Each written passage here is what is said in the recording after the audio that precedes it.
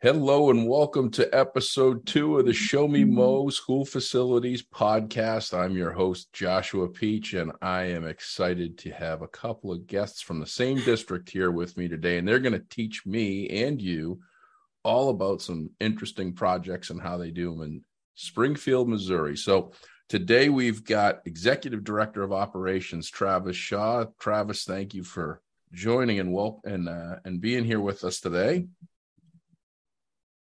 And thanks for having me. And we've got Director of Facilities, Mr. Shawn Dilday. Shawn, welcome. Thanks, Josh. Now I'm going to dig right into what I want to learn about today. But first, I want to learn more about Springfield. So why don't we first of all, tell us a little bit about Springfield, the school district, the community, how long you've been there. Maybe that's something you're most proud of, and then we'll get into the next and exciting piece of the talk. So I'm Shawn Dilday. I've been with Springfield School District for 7 years. Springfield has roughly 24,500 students in-house, and we have about 4.3 million square feet of roofs under the district. 4.3 million square feet. It's a whole lot of space. Did you say how many staff you had?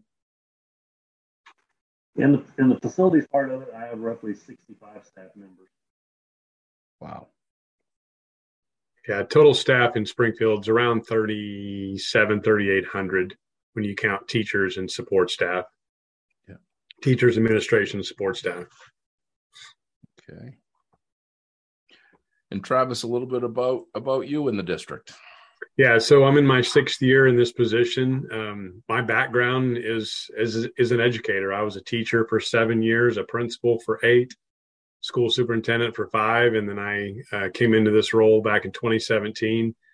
Always loved the operational side of the house when I was a superintendent of smaller school districts, and so really was excited about this opportunity, and it's hit the ground running. It's much different than any place I've ever been, just due to the size and scope of what we deal with, but really enjoy this side of the educational world. Yeah. You know, something interesting that just struck me is only in Missouri. Missouri seems to be the only state that I have met multiple directors or executive directors of facilities that were superintendents at one point in time. Is that something that's common in the state? Is there a reason behind it? Is it, so superintendent's all encompassing, right? You're as I refer to it, the CEO of the district. And the facilities it's focused on everything, but making sure those buildings are up and running the best they possibly can is front and foremost. But is there a program that helps get superintendents into the facility? I think it's great, but it seems to be the only place I know of. Yeah, no, not necessarily a program. Whenever you are a superintendent of a smaller school district, you wear many hats. And so you get on the job training over the operational side of the house. In my previous 2 districts as superintendent, I was responsible for nutrition services, for bus drivers, for custodial facilities, grounds, any capital projects that we would do. And so I learned that piece of the work along with all of the budgets and the finance and the PR and board relations and community relations. And so when I took this job, it was primarily the nutrition services, the school bus, the facilities, grounds, custodial.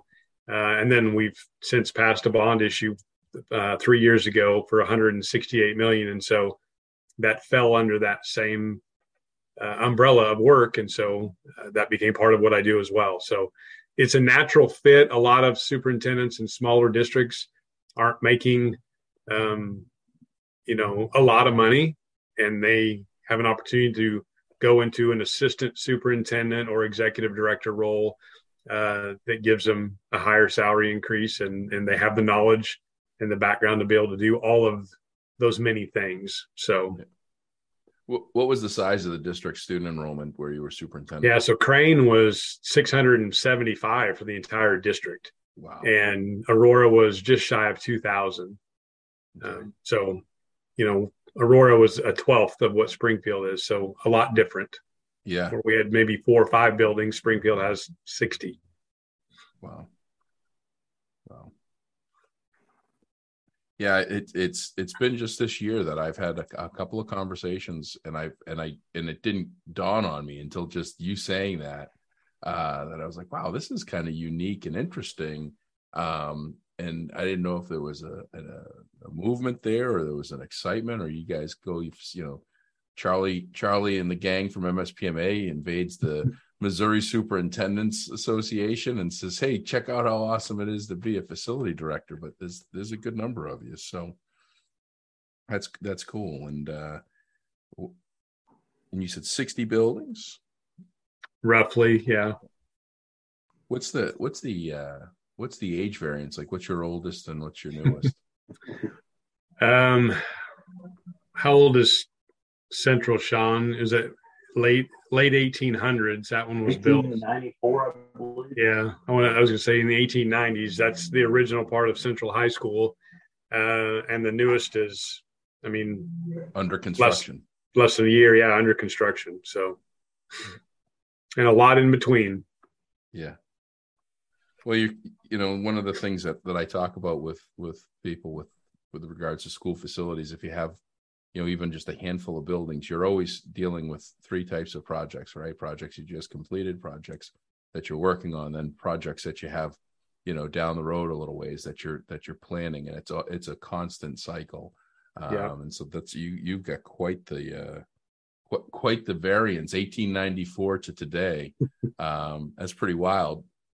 So the reason I invited you guys was I was talking to Charlie, and one of the big things that I asked Charlie Branham about doing this podcast, being in Massachusetts and not knowing things like why do superintendents go to facility directors, is give me some topics that are noteworthy. Give me some ideas of putting episodes together. And he said, well, you got to talk about this CMAR program, and Springfield and Travis and Shawn are probably the best to talk about it, which is construction. And if I get this wrong, please understand my complete ignorance. I've never heard of it. I didn't know anything about it. I don't know if it's a national. I've just never heard it. I've just never heard what it is. So construction manager at risk. And you guys sent me a presentation here, and I looked at the first 2 or 3 slides, and I said, well, I'd just like for you guys to share what it is, how it works, and then we can get into, historically how people did this project, this type of project. So dig right in. So I guess to start out with, CMR or CMAR stands for Construction Management at Risk, and it's a construction delivery method. And prior to 2016, school districts were able to build buildings, actually public entities were able to build buildings utilizing the traditional design, bid, build, where you hire an architect, they work with your team, they design, they put it out to bid, and then school districts select the lowest responsible bidder according to Missouri statute, and then you build, the school. And how CMR differs is you are essentially hiring the contractor after you've hired the architect prior to starting any design work. And so the construction manager is there walking hand in hand with the owner, with the architect, and they're offering guidance and feedback and cost estimating throughout the entire design process prior to getting to the construction document phase, so that a building isn't being over-designed. A building is the building you want. And so on bid day, when that construction manager puts the project out to bid, instead of receiving a single bid from each general contractor, we've had as many as 104 envelopes to literally open up on bid day, because they come from every single subcontractor for each of the disciplines. And so you're still getting and selecting the lowest responsible bidders, but you might be selecting 20 of those because you've got 20 different disciplines: plumbing, HVAC, electrical, concrete, windows, all the different things that you have within construction. Mm-hmm. And so it took legislation in Missouri to essentially pass a law that allowed public entities to be able to build buildings using the CMR delivery method, because prior to that, public entities weren't allowed to do it. But it's a method that, and when you ask about is it a nationwide thing, I really can't speak outside of Missouri. But what I learned from architects throughout Missouri, and especially in our area, is that they've been doing, CMR delivery method on all kinds of private projects for years. So it's not new to the industry, at least in Missouri, but it's only been available by law to be able to be utilized within Missouri. And how widely, you said it was 2016, so we're in year 6. Mm-hmm. How quickly did people adopt this, and is it something that everyone's excited about? I'm excited. I mean, just now hearing what it is from face value, I'm like, well, that makes abundant sense. Why didn't we do it this way since the beginning of time? Right. And then lowest responsible bid I want to touch on, because I want to talk about that too. Yeah. So it took a while. Springfield didn't use it. We passed the bond in 2019. The first 3 projects that we did of that bond issue were the traditional design, bid, build. But we had a very, I guess the best word to call it is a very messy, lengthy renovation of one of our high schools that was going to involve multiple phases. Kids and staff were not leaving the building. They were going to be in the middle of construction the whole time. And so we needed that assistance from the contractor side right up front.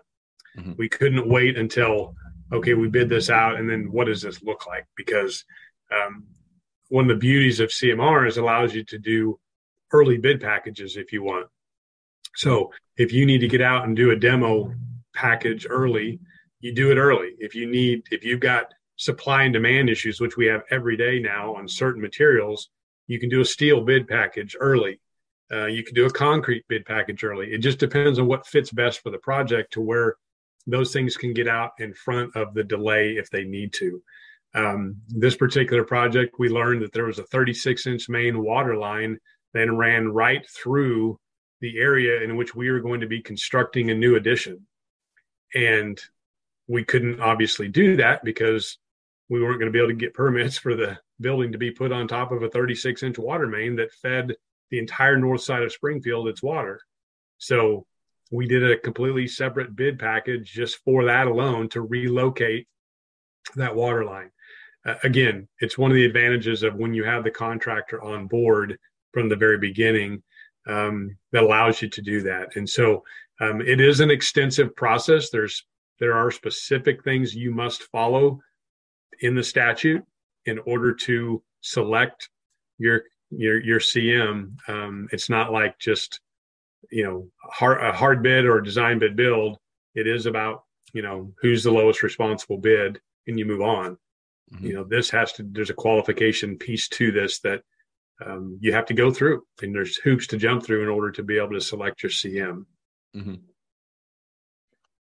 You've answered a couple of my questions without me asking them, which makes all the sense in the world, which is really cool, which is that you can accelerate parts of the bid package because of, especially supply and demand. Because when you reference steel, I mean, it's getting a little bit better, but it was a long wait. I mean, people were paying rent to put steel in yards for whenever they could get it, which was painful to hear about and listen, and also the price changes, the fluctuation that happens so quickly. It's you have this, you start the planning today, and 6 months from now, I mean, look at the beginning of COVID. If you want to build a house with 2x4s, good luck, right? Yeah. You'd be better off building it with some form of steel. You've referenced lowest responsible bidder, and when it comes to public sector, I got to tell you, I've been in this business for 25 years. I've never heard lowest responsible bidder. I've heard low bid, I've heard lowest bid, but I've never had that middle word, lowest responsible bidder, and then the qualifications, because that's what my head was wrapped around the idea of, okay, I'm a GC and I come in and I provide you with the lowest bid, and then I've got it right automatically. There's those qualifications that they have to, you said they have specific qualifications that they have to fulfill to be considered for that role. So you're kind of, let me address the lowest responsible bid piece first, because that's really around design, bid, build. And then the qualification piece is really around CMAR. So that's Missouri language, lowest responsible bid. And for the most part, it is the lowest bid. Yep. If you as a school district have justification to not select the lowest bid, because you can essentially provide documentation that says they are not the lowest responsible bidder compared to the next lowest bid, then you don't have to select them. Mm-hmm. And obviously, you better have all your ducks in a row, and you better have the documentation needed for that, because if I'm, general contractor A and I'm $300,000 less than general contractor B, and you don't select me, one, general contractor A is not going to be happy about that, and they're going to want to know why. But you also have the public that's also going to be looking at that and saying, you selected a contractor that is $300,000 more, and that's our taxpayer dollars. So it does not happen often. I will tell you that. It has happened. It's happened since I've been here on some specific situations. We have contractors that we have and we do an evaluation on all of our contractors on every project, big or small, so that we can document all of those things in the event that situation comes up. So, but I would say 99% of the time, it's the low contractor who gets the bid. So I was referencing that as a vendor. That's where I've been on my end of the world for my career, and just putting that word psychologically for me, it's night and day. And I think the rest of the country should adopt that, because for me, anytime I go up in an RFP and it says will be awarded to lowest bidder, that word responsible for me says, okay, I should respond to this because I'm a responsible bid respondent, and they're going to look at me not necessarily just as the lowest bid, but as the most responsible bid. And I just think that's just kind of cool. Like I said, that's like a light bulb goes off, and I go, well, why don't we just use the proper words so that people don't have because vendors are the worst. I mean, and I'm one, and that's the biggest thing. I mean, you look at any school district USA, and you look at how many different controls packages they have in their school buildings, right? And it's because the company goes in with the idea of, all right, we're going to win the bid. This is the psychology of companies that have been around for 100 years, because these are big companies, some of them Fortune 100 companies. They go, all right, let's go in there, let's get the low bid on the high school, and then we're gonna have them locked in, and then we're going to get the middle school, we're going to get the elementary school, we're going to be able to charge whatever we want. And then what do you have? You have districts that have 6 and 7 and 8 different controls packages in different school buildings, and some of which that you can't even control. And it's all because of the low bid, programming. And these companies that, like I say, it's crazy. It's a race to zero, and it just doesn't make any sense. So I think that's great. Just in the word usage. I mean, I'm on episode 2, and I'm already in love with a lot of the stuff that you guys are doing. I hope the other 49 states decide to listen to this podcast too. So, let's see here. Shawn, you got anything you want to add into this? I thought I cut you off there for a second. I want to make sure I didn't. No, I'm good, Josh. Obviously, for Springfield, this works very well, and it worked great for everybody across the state of Missouri. Through the process that we've gone through on a few of these projects, we've had a lot of success. You don't have an architect that's designing a building, and then we put it out to bid, and we find out we're $250,000 over budget. We have to go back and value engineer with this method. So it's a much cleaner, smoother method for building buildings. Yeah. No, it's I have another podcast, Be Awesome at Facility Management, and my co-host Paul Anastasi worked at a district that built the most expensive high school in the state of Massachusetts, $153 million, 440,000 square feet, and they had one slop sink for their custodians to use, and it wasn't even in the custodial space. It was in the theater room. And so when you look, you go, well, who designed this? And it's like, not facility people, and they didn't have the facility folks at the table. And if you had a GC at the table, they definitely would have thought about, what is it going to take to maintain this space? And let's make sure we have, just simple, stupid stuff, proper outlets, proper outlets where they need to be, the sinks and plumbing where it needs to be. That's accurate, accessible, shut off valves. Some of these new construction projects, it's like, well, where are they? And you can't get to them. So that's very interesting. And the historic way doesn't seem like, do you think this is probably going to be, at least for your careers, I would assume this is going to be the way that you're going to do projects moving forward. Or is it kind of a case by case basis? Yeah, it's still a case by case basis. And part of that is because, for example, we're potentially going to be having another bond issue in 2023. This one could be $220 million. And so we're hoping that our board gives us the green light on some additional funding that we haven't used from this bond issue to begin design work, so that we can have projects shovel ready not long after the bond would pass. So in that situation, to go through the entire CMAR selection process, it takes 6 to 8 weeks based on the requirements that the statute says you have to go through. So we don't want to do a CMAR project and start design work unless the CM is on board when we start design. And so that's a situation where you have a timeline of, it's going to push things back 2 months potentially before you can start. And when you don't want to do that, or maybe you don't have the time to do that, that could be one reason. The other piece too of this is we have a lot of very talented construction companies in the Springfield, Southwest Missouri area.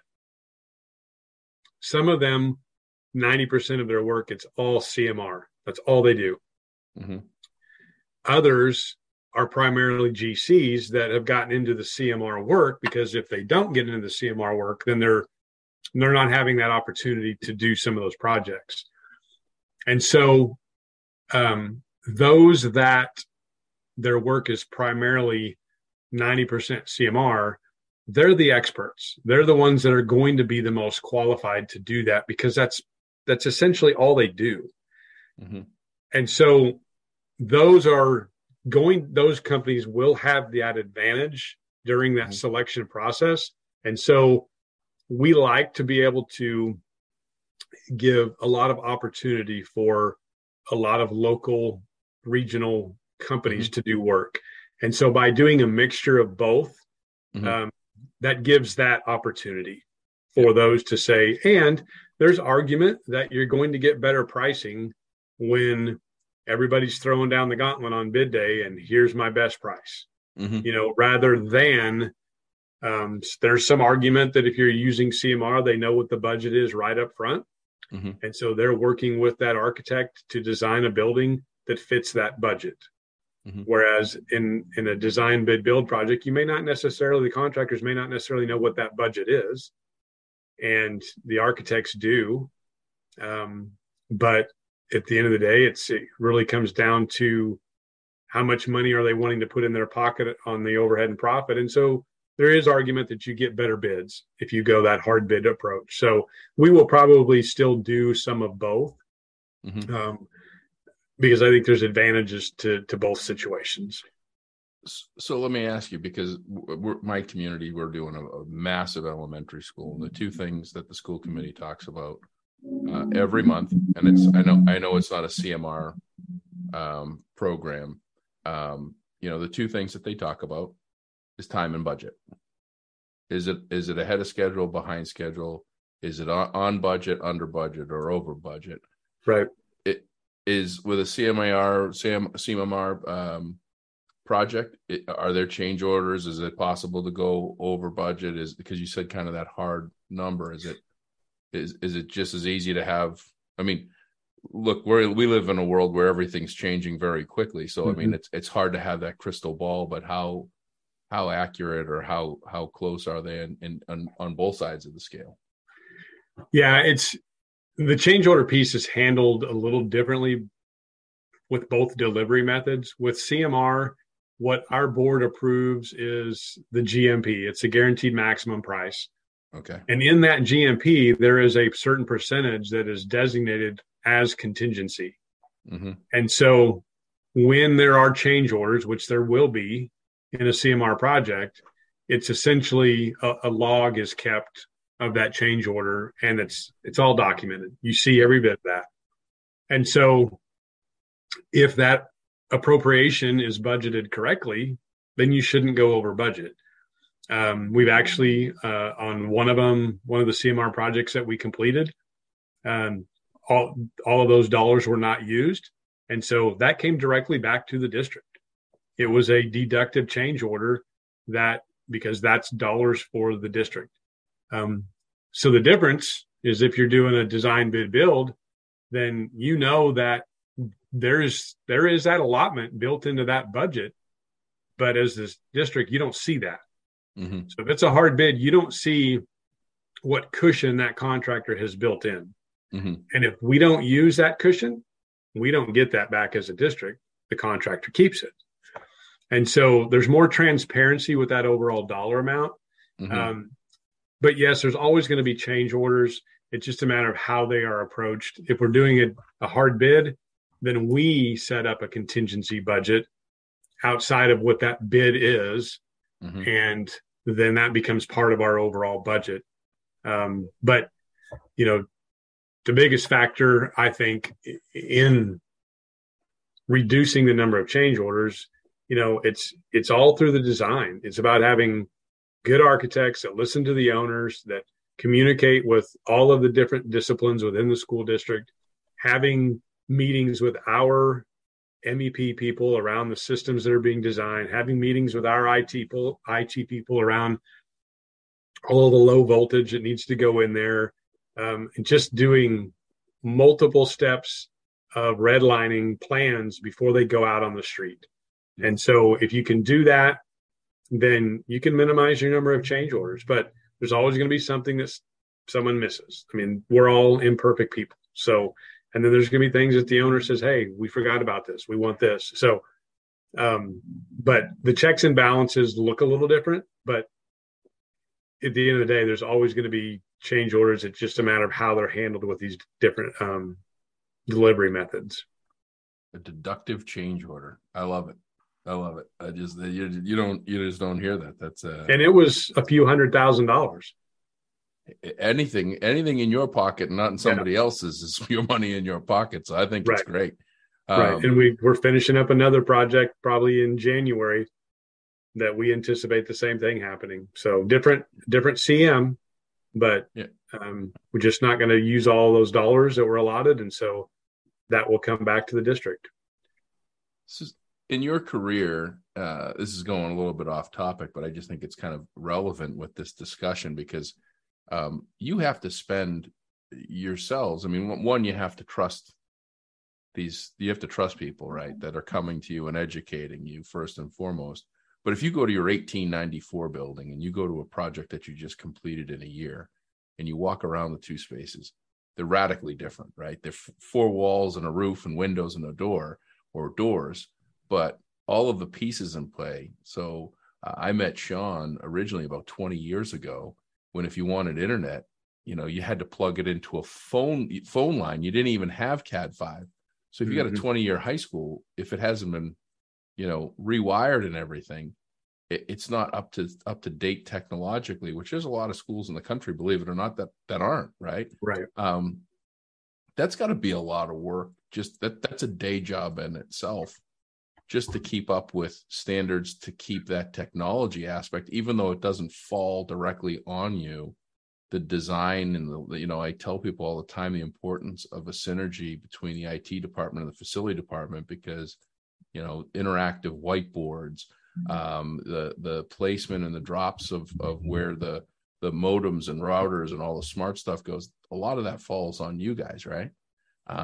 So that's a lot of work in itself, just to keep up with the change of design and that trust factor, especially at the rate that technology is moving today.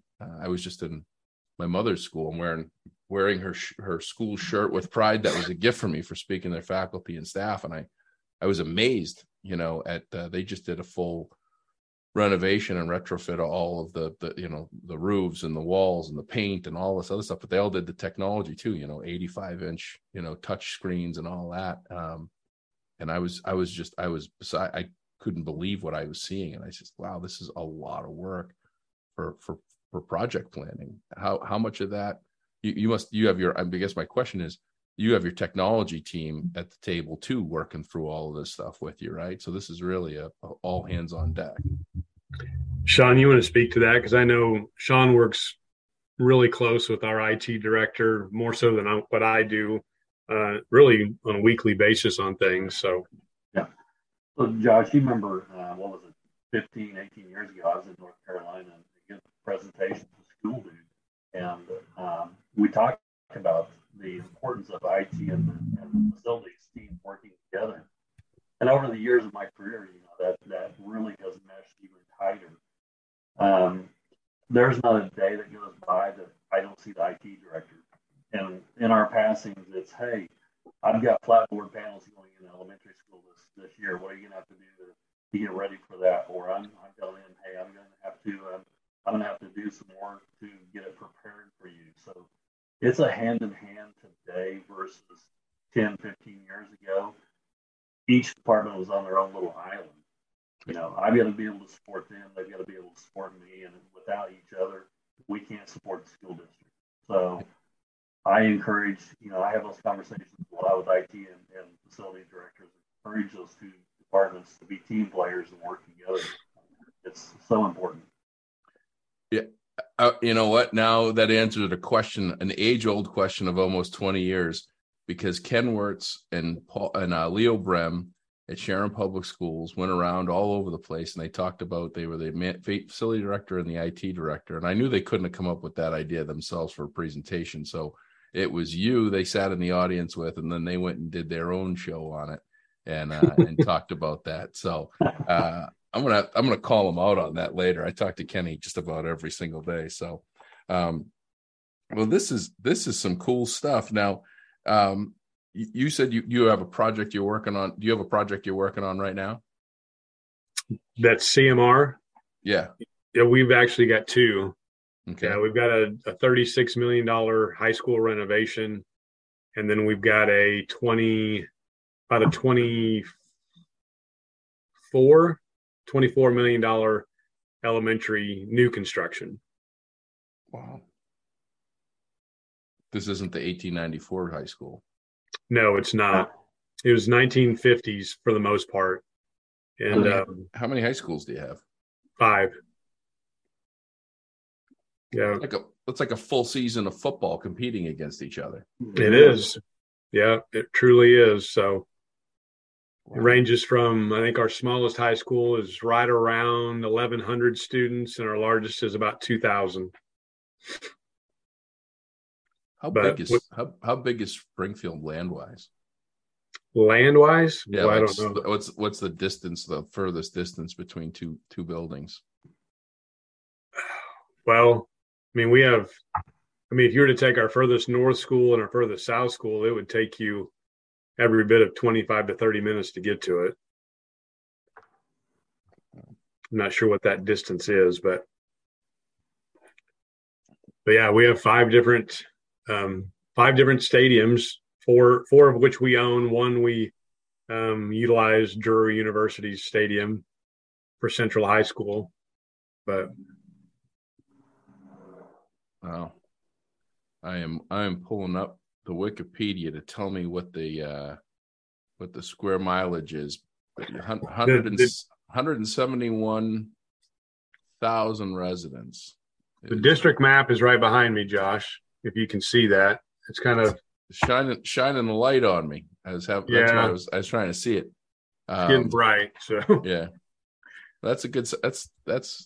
4 stadiums. What's your biggest stadium for a number of seats? Do you guys? Is Missouri's a big high school football state, isn't it? Yeah.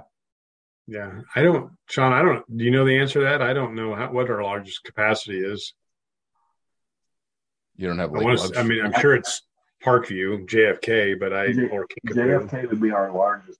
I know off the top of my head, I'm not sure what seat capacity is over there. You're not one of the. It's not like a high school stadium that's got like luxury boxes with corporates. Yeah, yeah. We're not in Texas. Yeah, well, I mean, that's a lot of these, Texas, Alabama, Florida, New Mexico, even Albuquerque's got a stadium that they could have space to put luxury boxes in. Yeah. I mean, you come up to my neck of the woods. Our stadium holds like 200. We got a great football program, but we just don't have the stadiums you guys have and the intensity that you have to play with them. But you got a ton of students. So Josh, from our northern elementary building, which is Pleasant View, to Cherokee Middle School, which is on the south side of town, it's 22 miles. Wow. And that's through town. Okay. So that's some distance. And are you guys a growing community? Are you taking in these new construction projects, is it student growth, or is it taking old buildings offline and putting new buildings in their place, or both? Primarily right now, it's been taking old buildings off. The new growth in Springfield has primarily been in the south part of Springfield, which was where you would see the newer buildings, because as the growth was there, they had to build new buildings. But this bond issue primarily focused on the north side of Springfield, where the average age of the schools on that bond issue was 86 years old. That was the average age. So these are schools that have served their purpose, and they have exceeded their life expectancy, and it's time to get them into this century. Yeah. Well, in 86 years, it's 1940s, 1950s, something like that. Mm-hmm. A lot of them had fallout shelter signs, or still do. And they, I think that the idea when they were built back then was they were built with stone and concrete, and they would hold forever, and they don't hold forever.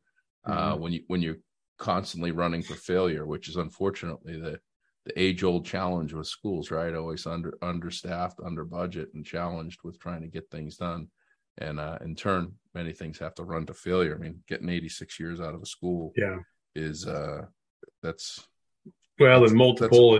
multiple additions that have been done over the years. Yeah. And so the quality of construction during certain eras is very apparent and different. With what you have. Things that were built in the 20s and 30s, they are very non-functional now as far as what we need, but boy, were they built good. And then you look at things that were built in the 50s and 60s, and they just were not built near to the quality as those were back then. Yeah. Well, up here anyway in New England, because we had a big boom of school building in the 50s and 60s, and they're all just blocks. They're all just brick blocks. There's nothing to them. Flat roofs, multiple squares, rectangles. The one thing that I talk about in all my podcasts is the importance of courtyards in schools and keeping them up. 50s and 60s buildings, all of them have courtyards. And it's interesting because when you say that, I'm like, yeah, you're spot on. I mean, those old heavy, strong buildings, they have purpose, but not as a school anymore. Right. Up here, they're being converted to condos and other things, and letting other people, put them to work in other ways. But this has been really cool. Did I miss anything on this? I was just going through your slide deck. I think, and I had 5 questions written down that all all got answered before I could ask them. So, do other schools reach out to you? Are you guys kind of were you the trailblazers in the state to kind of adopt this and kind of do some projects? Is that something that people know about you? We've had some, particularly around just reference checking on CMs. And I think that's one of the things that really is a point of emphasis is that the statute's very specific about the steps you have to go through and the process. And one of the things that they're really specific about is when you select a CM, qualification has to be at least 40%. Mm-hmm. And their fee proposal cannot be more than 60%. And so there has to be a good amount of your decision made off of their qualification. And we chose, and right, wrong, or indifferent, but we chose to make the qualification 60% of our scoring, mm-hmm. and their fees 40%. And that's really I think one of the largest advantages of going this route is that you get to pick the contractor up front. You know exactly who you're getting. You know what their fee structure looks like. And their fee structure is three simple things. It's the pre-construction cost that they tell you up front. It's the percentage of the GMP, mm-hmm. and it's their general conditions. And so you know right up front, it's all very transparent. Here's what they're charging you. And so if your project comes in at 30 million, then they're getting a certain percentage right off that. So but they all submit qualifications through an RFQ process, and then you shortlist that, and then you are mandated to interview at least 2, but no more than 5. And then you interview them, and then you select based on the criteria that you as a district select. And so like I said, it's a very extensive process. There's always contractors that aren't happy because you didn't pick them. Mm-hmm. But it's really, and the great thing is that you've already hired your architect.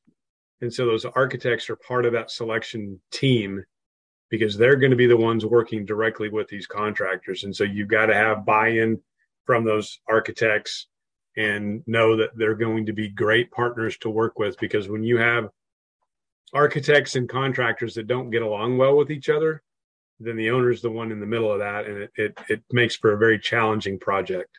Mm-hmm. That's like negotiating between my 15-year-old and my 4-year-old.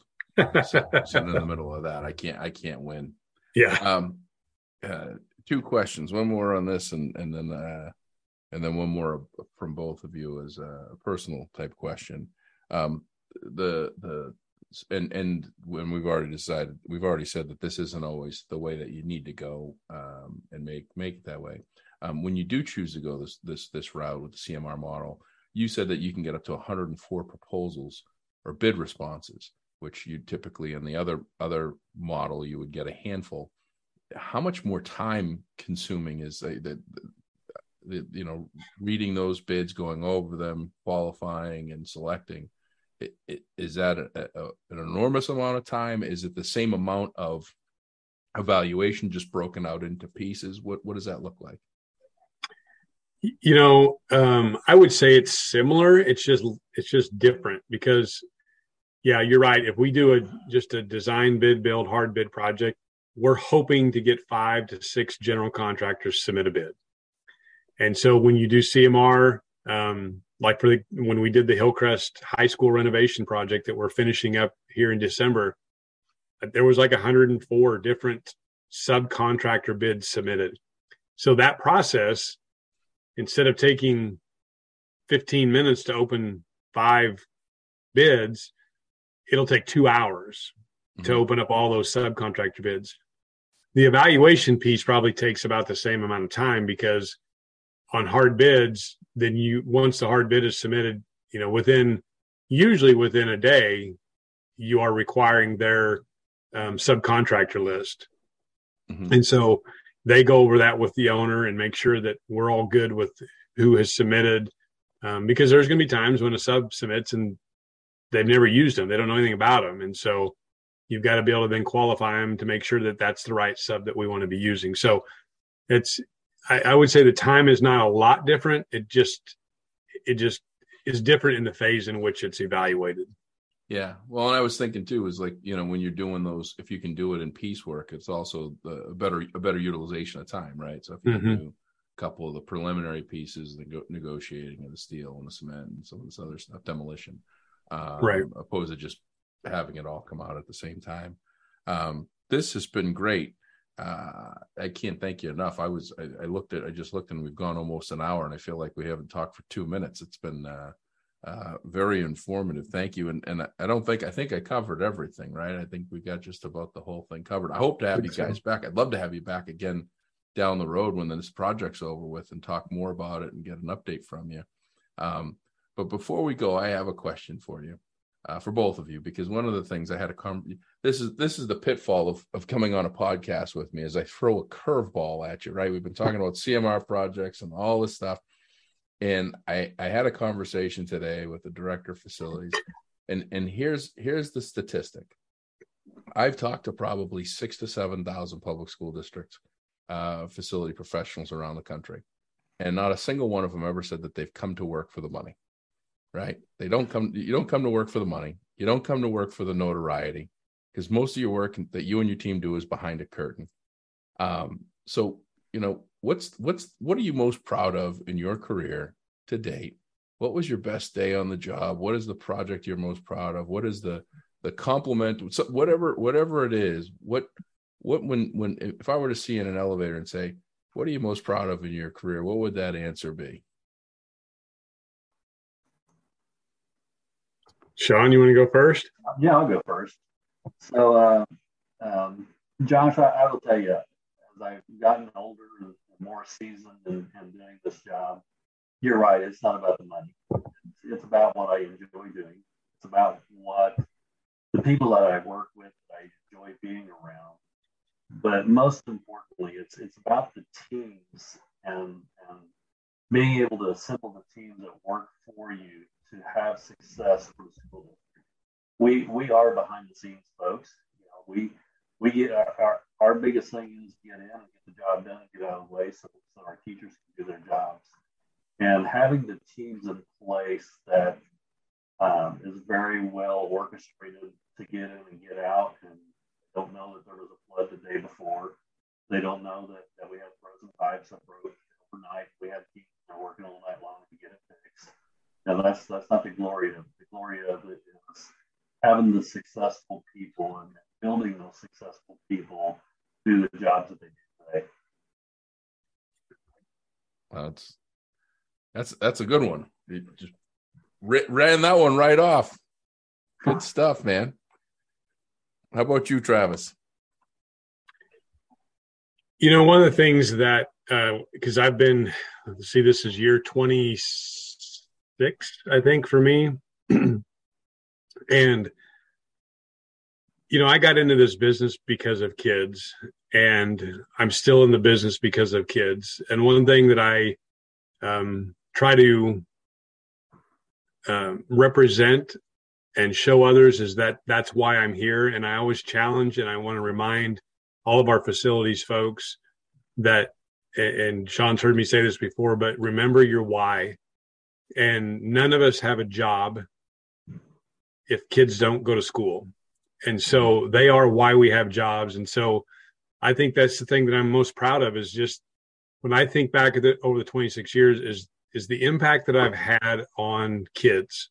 And whether that was me teaching middle school math, or whether that was me as a middle school principal, or even as a superintendent, and now in this job where there's days that go by that I don't even see kids because of the role that I have.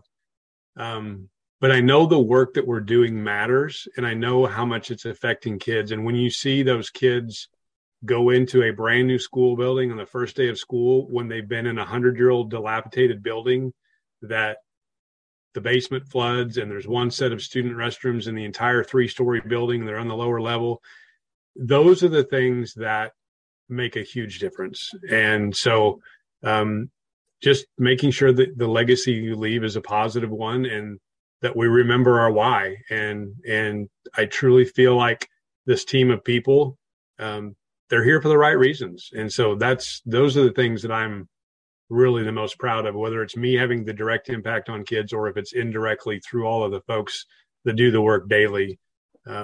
It's a great career to have. Yeah, no, that's perfect, and right, spot on with some of the stuff that I talk about, Paul, Anastasia, and I on our other podcast. You know, we mention it often, which is if you're having a bad day, go down to the kindergarten class, right? Go sit with them. Go sit with those kids for 10 or 15 minutes, because they're coming to you, you know, fresh out the gate with hope, and they don't have too much going on that's wrong with them yet, and it's up to you to provide them with. That's their second home, right? We talk about, you know, wealthy people that got second and third homes. We've got underserved, and it's only getting, unfortunately, it's only getting worse with our families and kids in communities across the United States that they don't have very good homes, and they have struggles. And I got posts today about, you know, the cost of oil, you know, and how much it costs to fill a small tank. You know, it's $5.59 a gallon for home heating oil right now. So people are going to be turning their temperatures way down this winter. My kids might be walking around with winter coats on around the house too. And so you guys are providing, when you say that new school building, you know, yeah, that looks good and it's great. It's great curb appeal, but it's something else for these kids, because it's something special, and it's where they spend a third of their life for 12 years. So good for you guys for understanding your why. And the last thing that we tell people, especially in the facilities department, is in your first year, if you don't go to the commencement of the graduation, then you're doing a disservice to yourself and to everyone around you, because seeing those kids graduate and understanding that those kids in the kindergarten class, when you're having a bad day, you have the opportunity to watch 2.5 of those kindergartners walk across that stage, and the impact you can make, and then the sheer number that is, it's amazing. Nothing greater. So thank you for your 26 years of service. And Shawn, you're up there pretty close to I didn't ask you what your total number of years, but you're probably pretty close to that, right? I'm about 24 right now. Well, thank you both, and it's apparent that you are a well-oiled machine working together, and really appreciate you giving us this time today. We went way over, and I apologize, but I don't feel bad at all, because there was some good stuff in this. So we'll have you back again sometime soon, and appreciate everybody for listening. Hope you got something good out of this. This was a great second episode, a lot to learn and digest about. Shawn, you're on LinkedIn. Travis, are you on LinkedIn? Can people get a hold of you? You're a man of mystery. So look for, if you want to get a hold of Travis, connect with Shawn on LinkedIn or send him an email. I'm sure he's got the standard school email addresses that you can find on any school website, USA. And submit us with some of your questions, thoughts, ideas. My email is josh@beausm, and love to hear from you. Would also love to get those 5-star ratings and reviews on our podcast. That definitely helps give us that credibility factor. And if we're not a 5-star, I'm going to blame Shawn and Travis, because they're episode 2. But no, in all seriousness, if we're not a 5-star rating review, it falls on me. So please drop me a message before you drop anything less than a 5-star rating and review, and be sure to subscribe, follow, and share with your friends. And in the meantime, I hope you all have a great day, and we'll be talking to you next week.